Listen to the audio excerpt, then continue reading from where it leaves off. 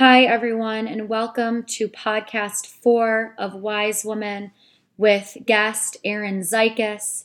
In this podcast, we talk about India as our greatest teacher, starting a nonprofit, guilt being paralyzing and how to move through that, failed aid projects around the world.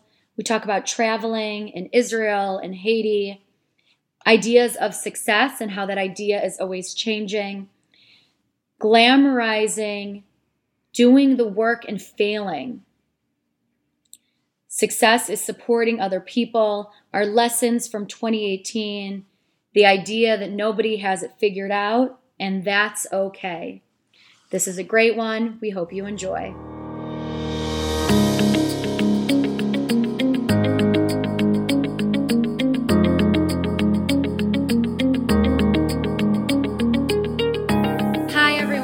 Welcome to the Wise Woman podcast, featuring leading voices in 2019 supporting women to fully show up, connect to their feminine, authenticity, and truth.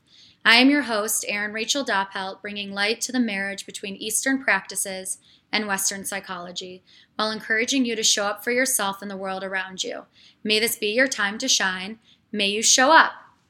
I am super pumped about today's guest. We have Erin Zykis with us. Erin is the founder of Sundara, an organization that recycles hotel soap and is operated across India, Uganda, and Myanmar. Sundara hires widows, victims of domestic violence, and single mothers, employing them at fair wage and training them to become community hygiene ambassadors. Sundara has distributed over 500,000 bars of soap to date, reaching over 50,000 children each month, and working with partners like Hilton, Hyatt, and Marriott. Erin has been recognized by the HuffPost, BBC, CNN, and the government of India in their Swachh Bharat, which means Clean India, campaign. She is a Forbes 30 Under 30 and winner of Mark Fisher's Make Your Own Mark Award and Summit Series Impact and Diversity Fellowship. Erin, yay, so happy to see you. Welcome to Wise Woman. Thank you. It's such an honor to be here talking with you today. There's nothing else I would rather be doing right now. Amazing. Me as well. Erin and I connected when I was working in the slums of Mumbai and I came across Sundara, her incredible organization. Tell us more about Sundara. Yeah, of course. So I just want to start off by saying that sometimes we have moments where we think, kind of like pinch ourselves and say, is this really my life? I don't know about you, but when I was in college, I really wanted to be a doctor, a scientist, own a business. It's kind of crazy that I'm almost 10 years out of college and I'm essentially recycling trash for a living. But it's been an incredible journey. And so essentially what Sundara is like you said, an organization that's dedicated to making sure that soap reaches people who need it the most. A few years ago, actually 6 or 7 years ago, I was living in Thailand on the border with Myanmar. It was the first time in my life where I actually thought about soap because I was working in a village with children on a refugee camp. And I noticed that they didn't have any soap, not in schools, not in homes, nowhere. And there wasn't even a place to purchase soap. So one day I brought them soap and I kind of watched in horror as they opened it and were scratching it with their nails and balancing it on their heads. One of the children, who was 13, just took a bite of the soap. And they really didn't know what it was. And it kind of was a slap in the face to realize that these people had been living their entire lives without something I took for granted every single day of mine. And it really pushed me to think about everything else I took for granted and use my privilege to do something that could help empower other people. So I've been on this journey since 2013. And it's such a pleasure to talk with you and talk to other social entrepreneurs about their work and understanding and learn from them. Beautiful. And you've clearly done amazing work. Sundara has reached so many people. What was that process of birthing this company? Yeah. Well, the process process was definitely not linear. And I think there's this phrase, I'm not sure if they apply it to children or companies or nonprofits or what, but it's like, if you knew how hard it would be, you would have never started. You would have never had the kid, or you would have never built the company, because it's much harder than I ever thought it was going to be. In 2013, I moved to India on a whim. I had won this pitch from LinkedIn. It was a social enterprise pitch, and I got this big check for $10,000. And I said to myself, I'm moving to India to pilot this idea until the money runs out. And of course, the money did run out. But I was really lucky to start this work and be at the right place at the right time. In 2013, India passed this mandatory CSR Act, which requires that all companies of like medium and large size have to donate 2% of their profits back into registered charitable trusts. So Sundara did become a registered charitable trust in India, and we were kind of able to pivot our model into a fee-for-service component. So that helped us become self-sufficient, in like economically self-sufficient in a way that not a lot of organizations have been able to. So that was the good. That's something that I'm really proud of. But the bad is that starting your own company and keeping it going on the days when you really don't want to and the days when you want to give up is so exhausting. And through the process, I've definitely had times where I neglect self-care, where I've prioritized work over friendships and family, and have just done things that I felt like weren't connected to my true self. So I think these past few years especially have been more about finding balance than prioritizing achievement. And that's something that I certainly didn't do in the first few years of this work either. Brilliant.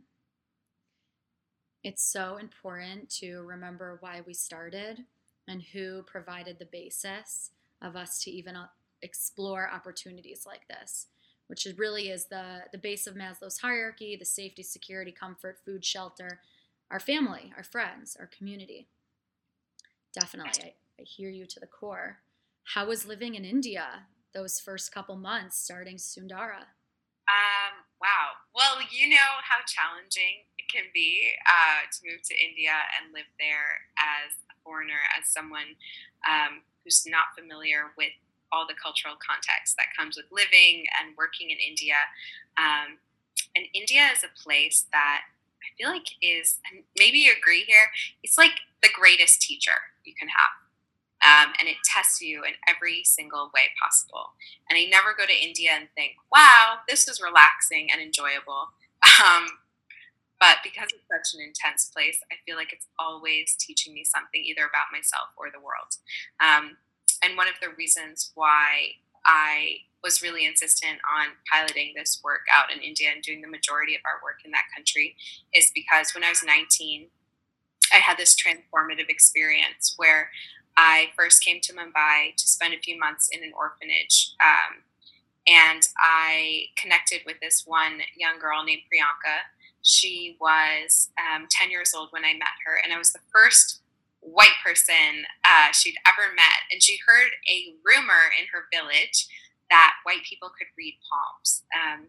So she was just convinced that I could read her palm. And every day she would come to my bedroom and she would insist on having me read her palm. And after 3 or 4 days, I got tired of telling her I didn't know how. So I finally was like, all right, sure. And I just started pulling up stories. Oh, you're going to be a firefighter and you'll live in London and you'll move to New York and you'll have 5 kids. And, the next day it was another story. And I think she really, really loved it. And I was the first person in her life, looking back, who was telling her that she could be whatever, do whatever she wanted in a society that was telling her, no, you can only be this. And her backstory is that she was born to a prostitute and essentially a village drunkard in a small town in Uttar Pradesh. And when she was 7, her mother found out that that her husband had many other wives and children, and she poured kerosene on herself and lit herself on fire in front of her daughter. And then Priyanka was sent to live with her grandmother, who was disabled and didn't really know her granddaughter, and decided to essentially send her to a brothel for 3 years. And it was a few months before I had come that she managed to escape the brothel and come to Mumbai. The long story, like the abbreviated version of it, is that a few months later, this girl, Priyanka, died of AIDS, HIV. And it was a real slap in the face, because here in the U.S., I think we are raised with this idea that, hard work breeds success and do unto others. And we believe that if we work hard, if we do good things, that our lives will be great. And here was a story of this girl who, because of reasons outside of her control, had, quite frankly, a really shitty life. And then it ended when she was 10, and it cemented this idea that life is unfair and life is cheap in some places, in so many places around the world. And the only difference between her and I is that I won the birth lottery just because of where I was lucky to be born and who I was lucky to be born to, and she had lost it. And so for the next few years, I felt just plagued with guilt that here I was living in the U.S., going to college, being healthy, having parents who supported my education, and she had none of that. But then I also realized that feeling guilty will do absolutely nothing for the world. And if you can transform that feeling into empowerment and solidarity, then I think it's a win for everyone. And to be fair, a lot of the times people will say to me, okay, so your work is impacting 50,000, 60,000 children a month. That's great, but you're working in a country with 1.4 billion people.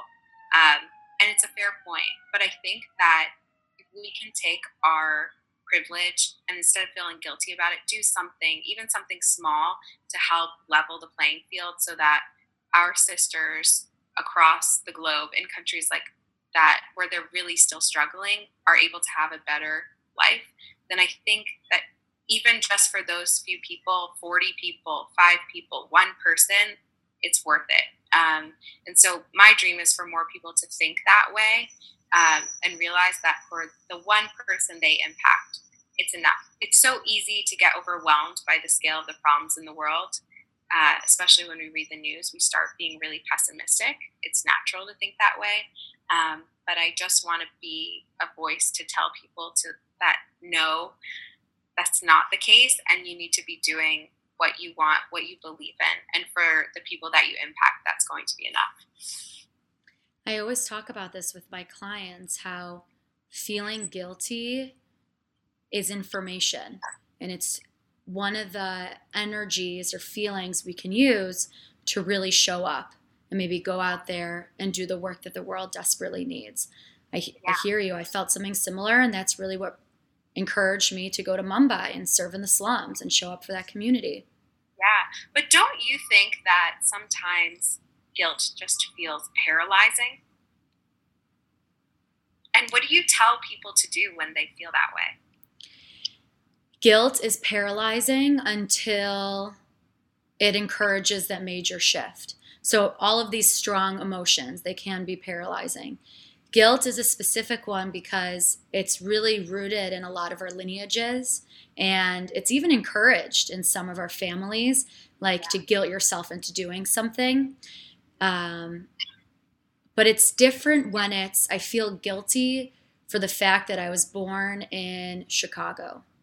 And when you feel guilt for something that you have absolutely no control over, how are you going to use that information to show up for the world around you?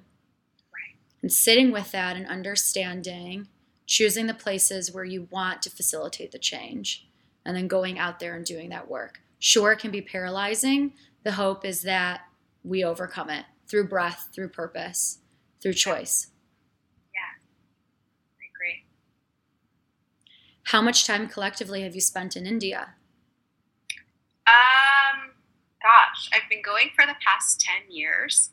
And I try and go a few times a year. And sometimes I've stayed for, a few months and sometimes just a couple weeks. I would say in aggregate, like 2 years, but definitely split up over a lot of time. Fabulous. And you travel everywhere. You travel excessively. Where have you been recently? Where are you going? What are some of your favorite places?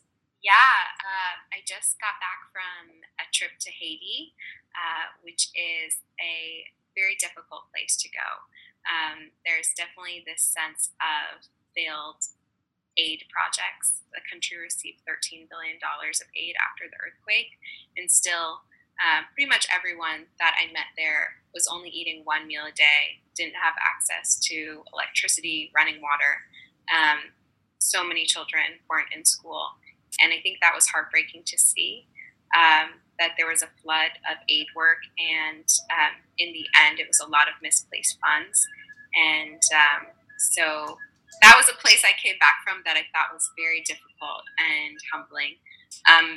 Some of my favorite places, I think last year I traveled 85% of the time, which is, I would say that's a little too much to travel, but it's still just a pleasure to see the world. Some of my favorite places are Ethiopia is really incredible. I encourage everyone to go.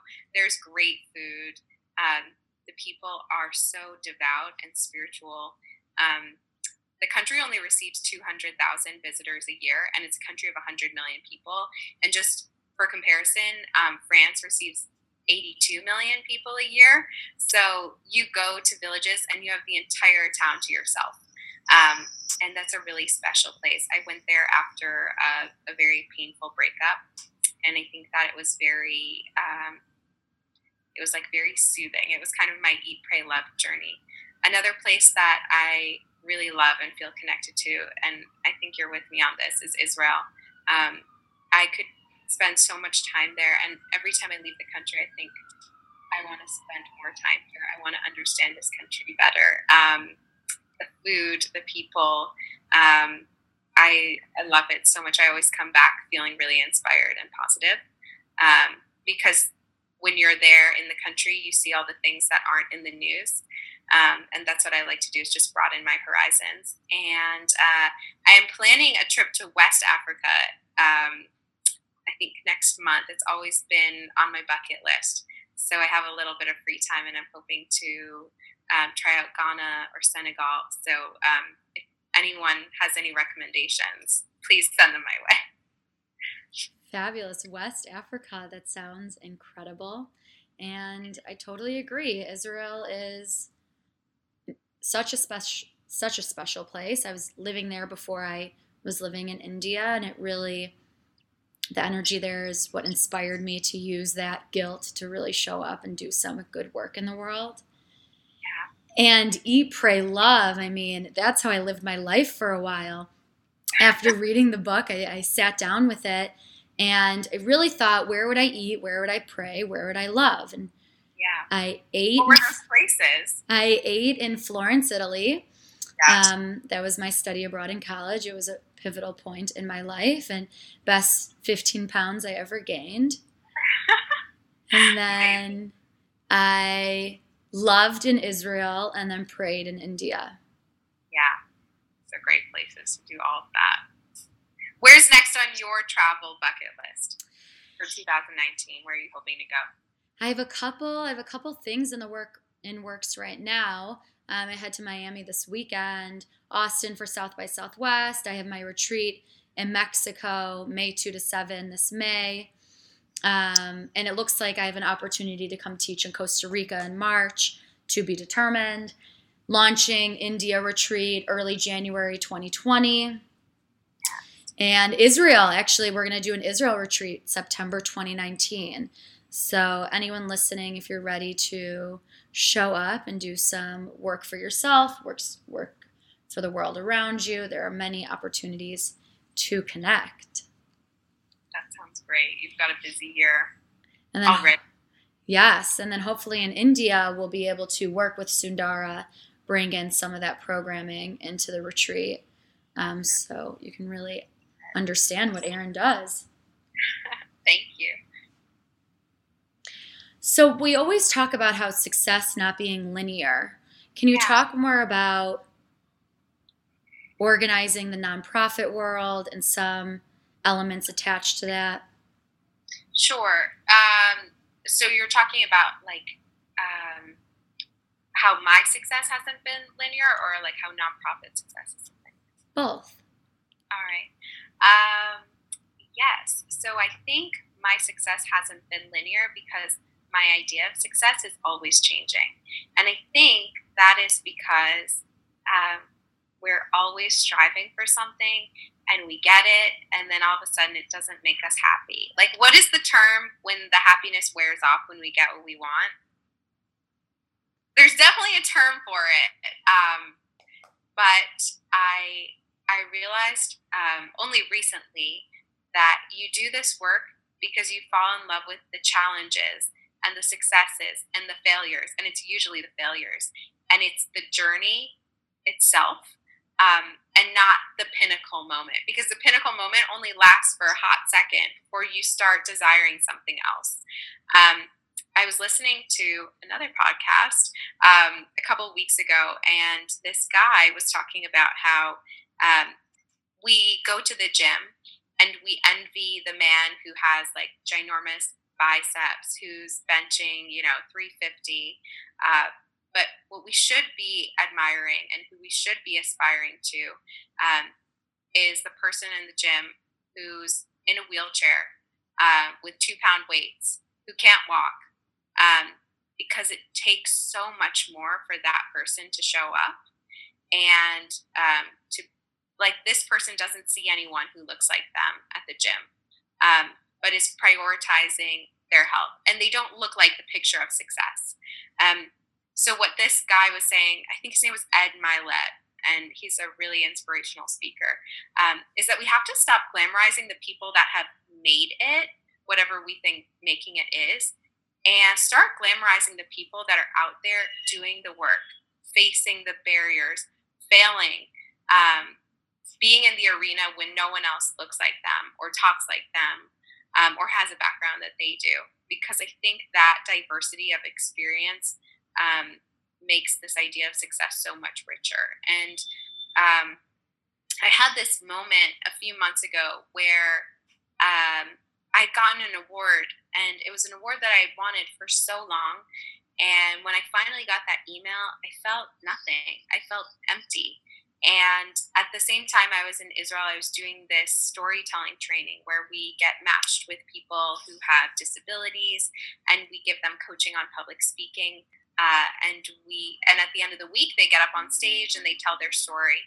And it was the first time this year that I think I'd been in this flow state where I really felt connected to someone doing something bigger than myself. I think on the journey with Sundara, so much of it has been about me and my story, because that to me was success, getting up there and having people listen to me and talk about my story so that I could highlight other people. But this year I've decided that my success is going to be about supporting other people, whether that's through mentorship or sharing what I've learned, my successes and my failures with other people. I really, there's this phrase, like, it takes a village to raise a kid, to build a business. And to do this work, I had to stand on the shoulders of so many other people. And my idea of success this year is being someone who is supporting other people, someone standing on my shoulders, as opposed to the other way around. And so in this way, I feel like my idea of success hasn't been linear, because I get something, I think it's going to make me happy, and it actually just questions the definition of success, and then I try another route, and then I try another route. So in 2020, it might be something totally different. But I try not to overwhelm myself, and I try to just focus on, like, what's my goal for this year? What's my goal for these next 3 months? That's a lot easier for me to digest than what is success in my life. Those smaller goals are usually the ones that we can more easily comprehend and accomplish. I love the story you shared. And what do you wish somebody told you? Wow, so much. I was actually on a date recently, and I I got a really great answer for this story. So, like towards the end of 2018, I was asking everyone, people I went on dates with, Uber drivers, people I was in coffee meetings with. I was like, "What is your biggest lesson from 2018?"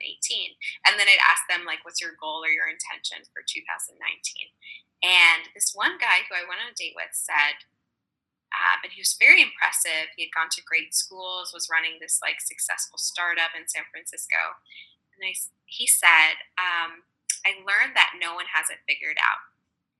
And I thought that I would graduate from Stanford with this MBA and then think, I've got it all figured out.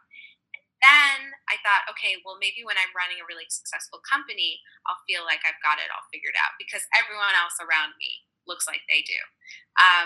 And he's like, and then it finally hit me that no one knows what they're doing, that the president doesn't wake up knowing what he's doing, and that his parents didn't know what they were doing when they were raising him, and that everyone is just out there kind of trying the best they can.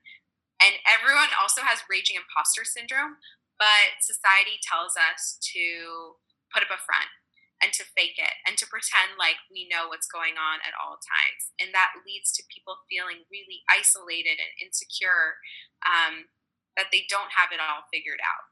And so I wish someone told me, no one else around you has it figured out, and it's okay to be a mess, and it's okay to question things, and it's okay to pivot, it's okay to quit a job, it's okay to break up with someone that you don't feel is right. It's okay to move apartments. Like, whatever you want is okay. And I just wish someone gave me that permission much earlier on. It's crazy that I'm like 29 and I'm just now figuring it out. But I'm lucky to be figuring it out now. And I think there's some people that never figure it out. And that should be a daily mantra, or at least that's my new mantra. No one has it figured out. No one has it figured out, and it's okay. Yeah, it's totally okay. And I think if we look at life as we're here to collect experiences along the journey that is life, we're not going to be disappointed. If we can look, okay, so we might not have gotten the thing that we wanted to, or we might have experienced extreme heartbreak, but that in and of itself is collecting an experience and teaching ourselves something. So that has also helped me too. I just think about my day as, oh, it's a bad thing. Well, just one more experience I've collected under my belt, one more story to tell in a podcast with Erin. So what was one of your lessons from 2018? It's a great one. In 2018, I moved from San Francisco back to New York. When I was in San Francisco, I had a job that was pretty high profile, and it paid me a lot of money, and I lived in a fancy apartment, and I was miserable. I was lonely. My only memories of that apartment are me just coming in late at night, like doing a face dive onto my pillow and being too tired to cry. And I would meet up with friends and they'd go, your life looks so glamorous. You're traveling and you have this fancy job. But I couldn't say that it didn't make me happy. And so this year I made the decision to leave San Francisco and leave that job. I moved back to New York. I live in a tiny apartment. I've never been more single. I've never made less money. And it's weird because I've never been happier.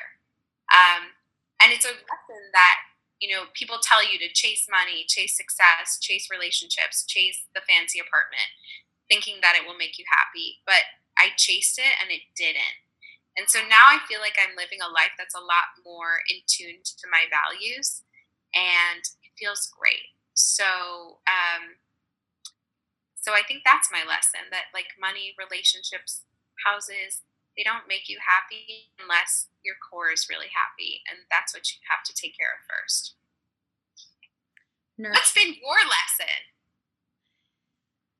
My greatest lesson in 2018, I learned so much. I loved everything you shared. I learned a lot about being a woman. Like I learned about cycle syncing. I learned about our hormones. I connected more intuitively to the work that I really am here to do. And I think that was incredibly profound. And I learned it at the exact right time. It's also the first time where I'm in an apartment, and I was nomadic for the last 5 years. So having a space where I'm sleeping regularly and a partner to come home to and a stocked fridge with all of my grounding foods and foods that correlate to the different phases of my moon cycle, that has radically changed my life. So really providing the basing and grounding myself business has been successful because of it. I feel like I connect more deeply to my clients because I'm speaking from such a grounded space. I sleep regularly. I mean, that is just sleep, like everything comes down to sleep. And I wonder, and I think this is something I learned while traveling, but I just feel so much safer. Like I feel like really happy and I can birth more projects from it. So I learned how to ground. That's like my biggest lesson of 2018. Are there things that you miss from your nomadic lifestyle? I just had to ask. Desperately. And it's wonderful because I still get to keep those elements. I'm still traveling a good amount, not as much as I used to. I'm still solo female traveling, which is I highly encourage for all beings to try. I think the best version of ourselves, like our inner like archetypal goddess, comes out when we travel. And I so believe, and this is why I lead so many retreats, when you remove yourself from your everyday rituals, you connect to that truest, most authentic, highest version of yourself. And I'm addicted to that version. I'm obsessed with being in that flow, connecting to that space. So I I really want to go to Costa Rica. I really want to go alone. So that's something I'm really excited about. And what is your intention for 2019? That's great. I am someone who's very forward thinking, to the point that I'll be on a vacation and I'll be Googling places to go for my next vacation. I think that's a bit problematic because that stops me from being present. And I remember we went to the session by Eckhart Tolle and The Power of Now. And I have realized that whenever I have anxiety, it's because I'm not living in the present. I'm always, what if this doesn't work out? What if this person says something? Instead of thinking about the here and now. So it's a reminder to, whenever I'm feeling out of control, to just bring myself back into present. Another thing is that I went to a retreat in San Francisco called Hive. I highly recommend it. And I got hypnotized, which sounds like a little wonky. And it was really incredible because I realized that I wanted to be a life coach. I've had a life coach for 3 years, and she's been so transformative in my life. And I thought it would be just a gift if I could be that to someone else. So I'm going through a training course, and it's something that I find I'm really happy to do. And I'm just really, I think a lot of people in our generation, for sure you and I are these kinds of people, like we want to do well and also do good. And I think if you can find a job that uplifts other people while also paying the bills, you've hit the jackpot. And so I'm trying to infuse this in other areas of my life as well, because there's so many ways to serve ourselves, our community, our friends, our sisters, whoever it is. And I want to be a part of that movement to just raise everyone up. A woman. I will have some of that. Fabulous. Yeah. You would be an incredible life coach. Thank you. I'm excited about it. Yeah. And also, I just have to say, you inspired me to do it. I think I came to you with all my insecurities of why I couldn't do it, or why I wasn't ready, or why I wasn't enough. And you just told me, do it, go, start it. So having people like you around me to really push me to do the things that I'm scared of, but scared in a good way, that's been really helpful. So thank you for that. Of course, and I really believe that so much guidance you can offer clearly based off this podcast. Definitely. Thank you. And if they're, just for a final question, let's say this podcast went viral and every woman heard these words. What would you want to say to these women? Ooh, that's a great question. I love this. You've asked me some questions that no one else has, so I love this. But what do I want to say to all the women out there? I would say you are enough. I think that our society is designed to tell everyone, but especially women, that you're not enough, that you're too young, you're too old, you're not smart enough, you're too fat, you're whatever it is. All these things just chip away at our self-esteem. And maybe it's part of being in a capitalist society where our insecurities drive us to be consumers in the highest sense. But I just want to tell everyone that they're enough. And I just think that so much of my own struggle has been because I didn't think I was enough. And that comes from having like a wounded child that I've had to do a lot of therapy and coaching around. But I'm finally realizing that I'm enough. And another thing that I would want to say, sorry, I got to say too, is that you get the life, you get the relationship, you get what you think you deserve, and you get what you'll settle for. I remember I was dating someone many years ago, and we broke up, and I was reflecting on the breakup with my dad when he was driving me to the airport, and he just said these pretty harsh words. He's like, you got the relationship you thought you deserved, because I was asking him, why was this such a bad relationship? And it stung, but it was also stinging because I knew it was right. And it forced me to raise my bar higher. So I just want to tell everyone out there, stop settling for less than you think you deserve. You deserve the best. And go out there and get it, because you are enough. Beautiful. May this be your time to shine. You are all enough. May you accept the love that you think you deserve, the job you think you deserve, the friendships, the female friendships you think you deserve. Fabulous. Erin, thank you so much. Thanks for sharing your wisdom with us. It was wonderful. If you would like to connect with Erin, I will leave all of her information in the show notes. You can find her on Instagram. You can find her Sundara website. You can find her fabulous TED Talk. And if this podcast resonated with you, please leave a comment and subscribe. If you do leave a comment, feel free to screenshot it, send it back to me, and you will be entered to win a $100 gift card to Whole Foods, Lululemon, Athleta, or Amazon. Thank you for being here, and hope to hear from you soon. Bye.